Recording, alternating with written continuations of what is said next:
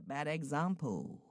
His associates were the worst in the town, and when there came the time that my safe was robbed, and the loot was found upon Dunbar, I could not have saved him, even though I had believed him innocent. It was simply a case of the people against Dunbar, and I was prosecuting witness. Others had robbed me, and Dunbar unthinkingly had held the goods until arrested. I could not prove this at the time, and so Dunbar was convicted. But as an incident in this story, on the day that he entered prison to begin a 4-year sentence, Lance, the most effeminate boy I had known in my experience, entered the Naval Academy at Annapolis, there to begin a 4-year tutelage in a profession where the most masculine attributes are required.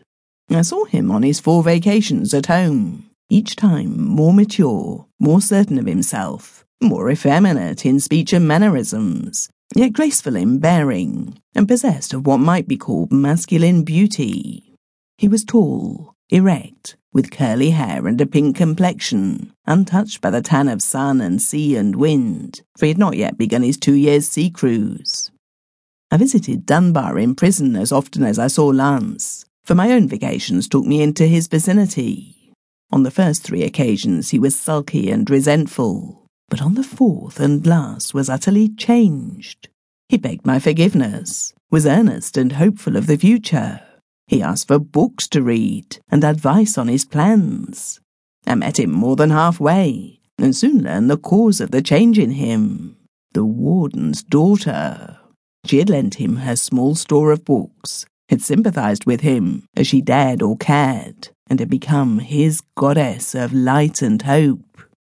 I talked with her before I left.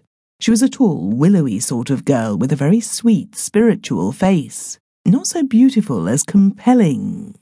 She could exercise a strong influence on any man of Dunbar's rugged type. Dunbar was tall, broad, and intensely masculine. He was dark of complexion and dark of mood, for his limitations bore heavily upon him. He knew that he must start life and ambition handicapped by a term in prison. But the dogged, courageous spirit of the man triumphed over this, and he had planned for a seafaring career, in which not too much would be asked of a man's past, and not too much would be required in the way of refinement to ensure success. For I know I'm a bad investment, Doc, he said, because I didn't go to school when I could, and I travel with the worst playmates I could find. But I think I can make it up. I'll have that girl ahead of me to reach for and work for if I get her. She understands about my kind of men. There are a lot of us here. I wished him good luck, and when his time had expired, he served the full term with no commutation. I secured him a berth with a relative of mine who commanded a ship, and he went to sea. The ship sailed on the day that Lance's leave expired, and on that day Lance too went to sea on his practice cruise.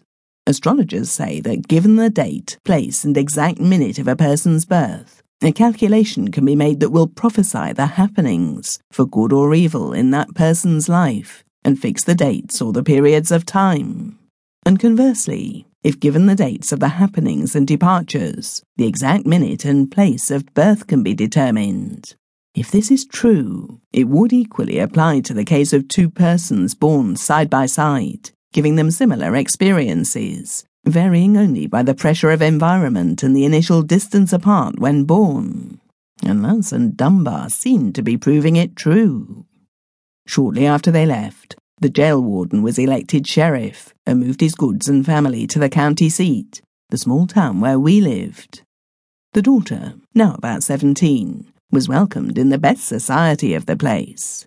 I saw her often, and the more I learned of her beautiful mind, the more I deplored Dunbar's unfortunate infatuation, and felt that a lesser girl would have answered the purpose. But now I know that a lesser girl could not have reached him. He needed a star of the first magnitude. In 2 years, Lance was back, a passed midshipman, waiting for his commission as ensign and an assignment to a ship. Dunbar did not appear, and I wondered if the connection was broken, but was relieved on this point by a letter from my relative, which apprised me that Dunbar had quit him to ship second mate with another skipper, and on comparing dates, I found that this was simultaneous with the return of Lance, though Dunbar was in San Francisco at